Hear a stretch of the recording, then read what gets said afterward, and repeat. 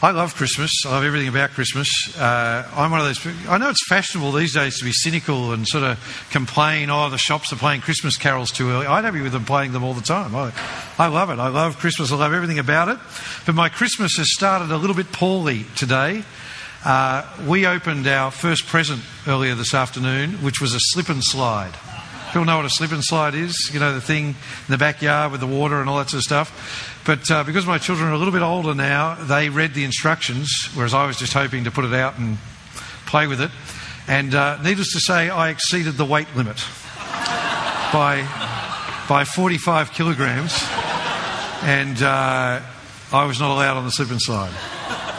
So I'm all sunburnt from standing out setting up the slip and slide, and I didn't get to have a go on the slip and slide. So then I went to the earlier Christmas Eve family service around at the school, and they tipped a bucket of balls on my head. So Christmas can only go up from here, is sort of my thought. But as I said, I love everything about Christmas, and as a kid, I used to love the Christmas pageant at school. And I don't think my kids have had the chance to be in, the Christmas nativity pageant like I got to be with political correctness and all that sort of thing. They did have it at the preschool they went to many years ago, and my kids for some reason were always Mary or Joseph, depending on their gender, in the Christmas nativity thing. And I worked out that's because it's the minister's kid, and you can't offend the minister's kid by making his kid Mary or Joseph in the Christmas story. But growing up, I don't know, did you have a favourite? Did you have a favourite you wanted to be in the nativity story? Many people want to be little angels or, that sort of thing. I always wanted to be the little drummer boy because I just loved the idea of rumpa-pum-pum, and someone actually sent me during the week David Bowie doing a version of the little drummer boy. So there you go. But then, when I read the Bible, when I got a bit older, as we've read tonight, I realised there was no little drummer boy. Do you know how disappointing that is? Troy was doing it for us tonight, but it was all right. The little drummer boy. I was discovered there was no one playing rumpa-pum-pum to Jesus in the manger. So there you go. So then I think my favourite characters became the three kings. Because when you've got a choice of being a shepherd and dressing in a brown striped terry toweling dressing gown growing up in Brisbane on Christmas time, or dressing up as a king, you go with the king any time. But again, when I actually read the Bible, I discovered there were no kings. Instead, there were these strange magi that we just read about, these wise men from the east. And that's the thing with the Christmas story is over the years, it's sort of taken on a life of its own. It's had 2,000 years to do it.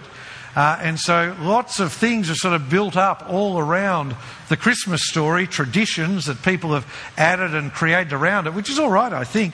But I think for many people it means we treat it like a myth or like a parable, like a story with a lesson. And so this morning I read the Christmas editorial in the Sydney Morning Herald. And as I was reading, it had nothing to do with Christmas. And then right at the end, it said, like the lesson we learn from the Christmas story to be good to one another or something like that. And you see, if that's what it is, if it's a myth designed to teach us timeless truths, then you can add whatever other elements to it you want, and the story will still be there. But Matthew and Luke, who we've been reading tonight, Matthew and Luke, when they wrote the Christmas stories at the start of their Gospels, they didn't think they were writing a story with a moral. They thought they were writing history. They were eyewitnesses of many of the events they described, and of the events they weren't eyewitnesses of, they made a point of saying, we went and found eyewitnesses and spoke to them about it, so that we could tell you exactly what happened in the life of Jesus. For them, this wasn't a fable to teach children a Christian story, if you like. At Christmas, remember to care for strangers. At Christmas, care more for other people, or whatever it is. For them, this was the moment in history where God had broken in. That's what they were writing about. They said, this is the moment in history where God has broken into the world to reveal himself to humanity and to save humanity. And so each event they record is there to show us actually what happened. You see, what it is this is the most amazing moment of history, and we don't want you to miss a bit. And so tonight I want us to look at just this one little part of the story, these intriguing wise men or magi from the east. If you take out your little sheet of paper, you'll be able to follow along. And the first thing to notice is that most of our nativity scenes are actually wrong. Jesus was born in Bethlehem, and there was no room in the inn and all that, like you read in Luke's Gospel. He was laid in a manger, that's all, all of that sort of thing. But the wise men weren't there gathered around with the shepherds at the same time. They actually came later. It was probably about 6 months later down the track. And you would have noticed, as it was read for us, that they were actually in a house by this time. So by this stage, Mary and Joseph are still in Bethlehem, but they're in a house, and Jesus would have not been in a manger, I presume, unless he got attached to it in the early days. I don't know. But unbeknownst to Mary and Joseph, up in Jerusalem, it's about 5 kilometres away from Bethlehem, these wise men from the east stroll into town. So who were they? We actually know next to nothing about them.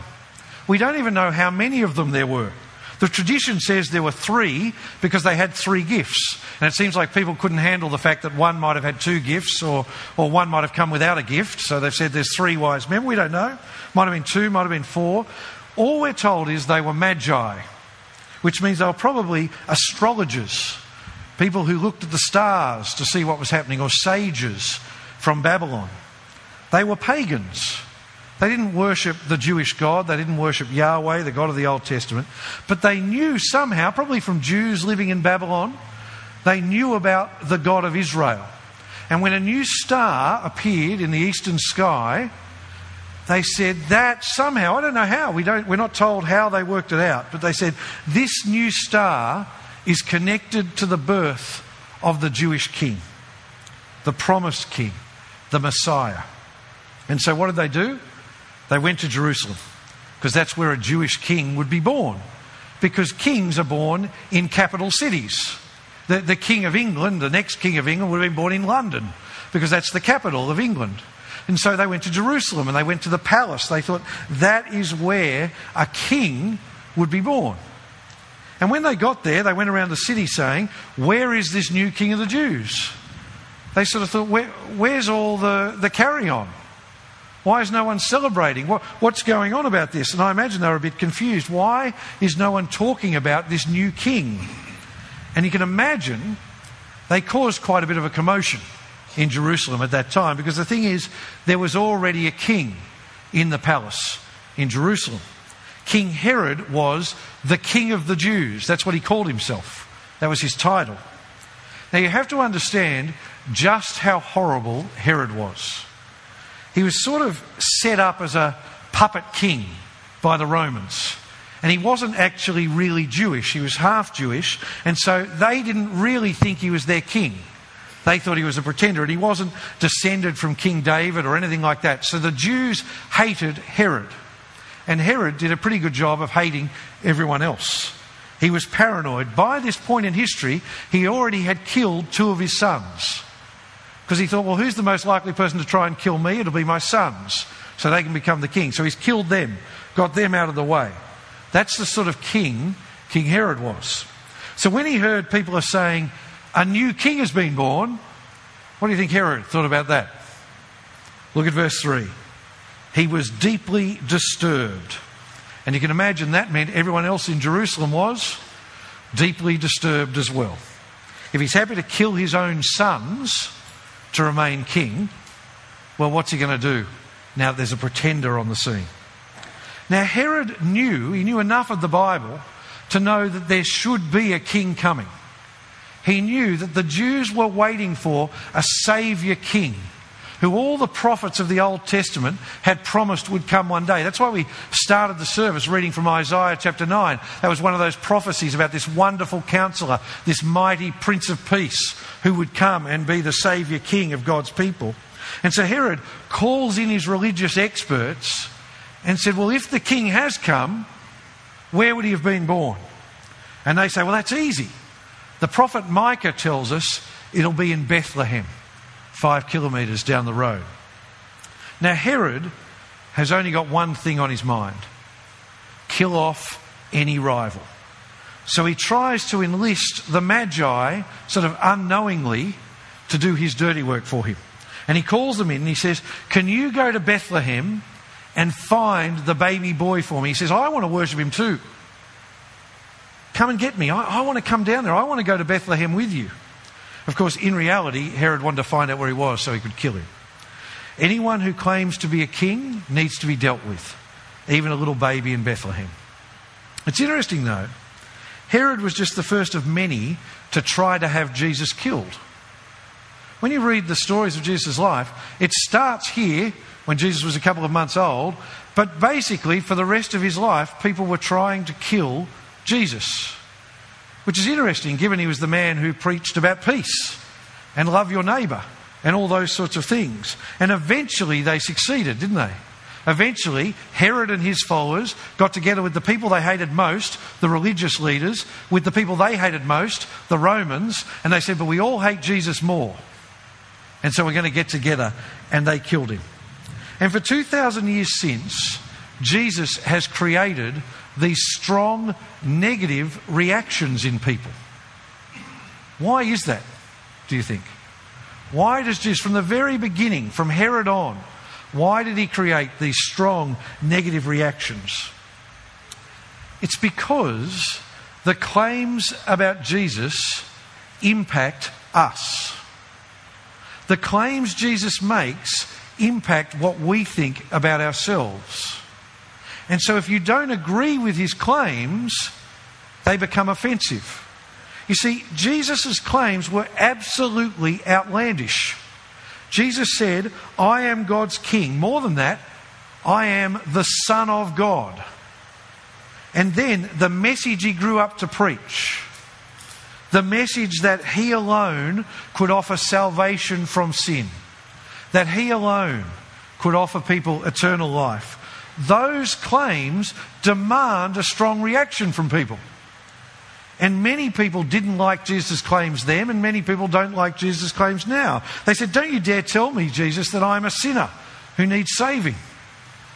Don't you dare tell me that it's only through Jesus that I can find God. From the very beginning, Jesus' claims have offended people, especially powerful people and especially religious people.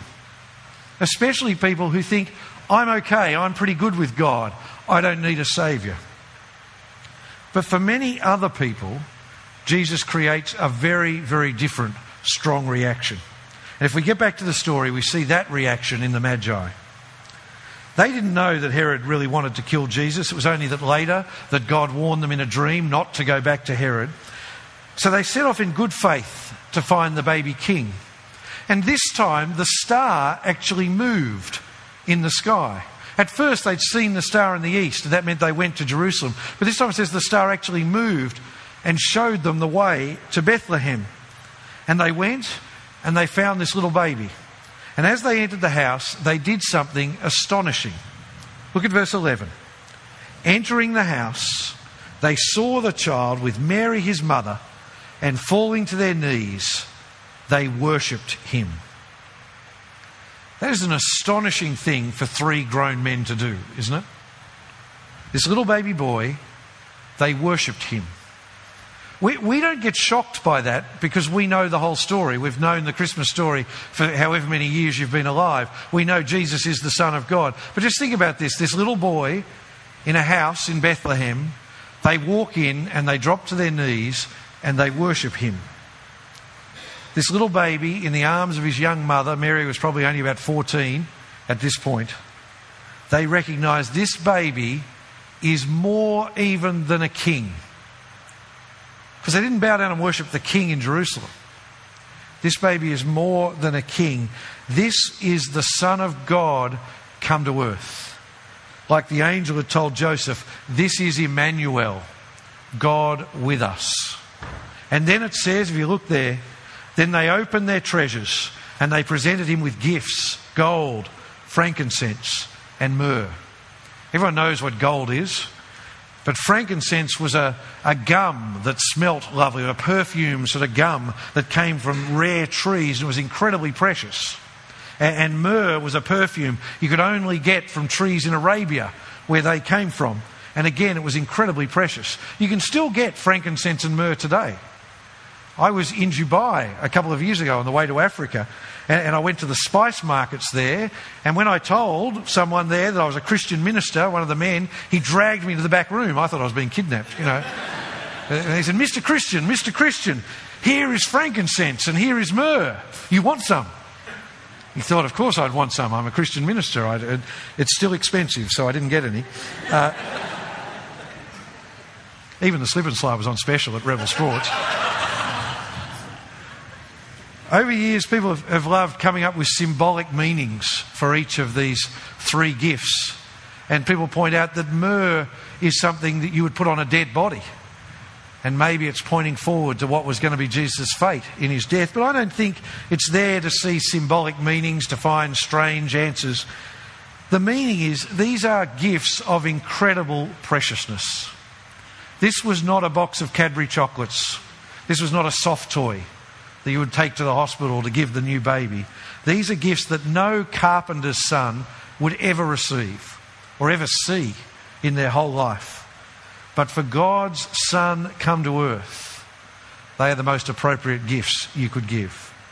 See, by coming and worshipping him, literally by dropping to their knees in front of him, and by giving him these three gifts, the Magi were recognising this baby is not just a human being. This baby is not even just a king. This baby is divine.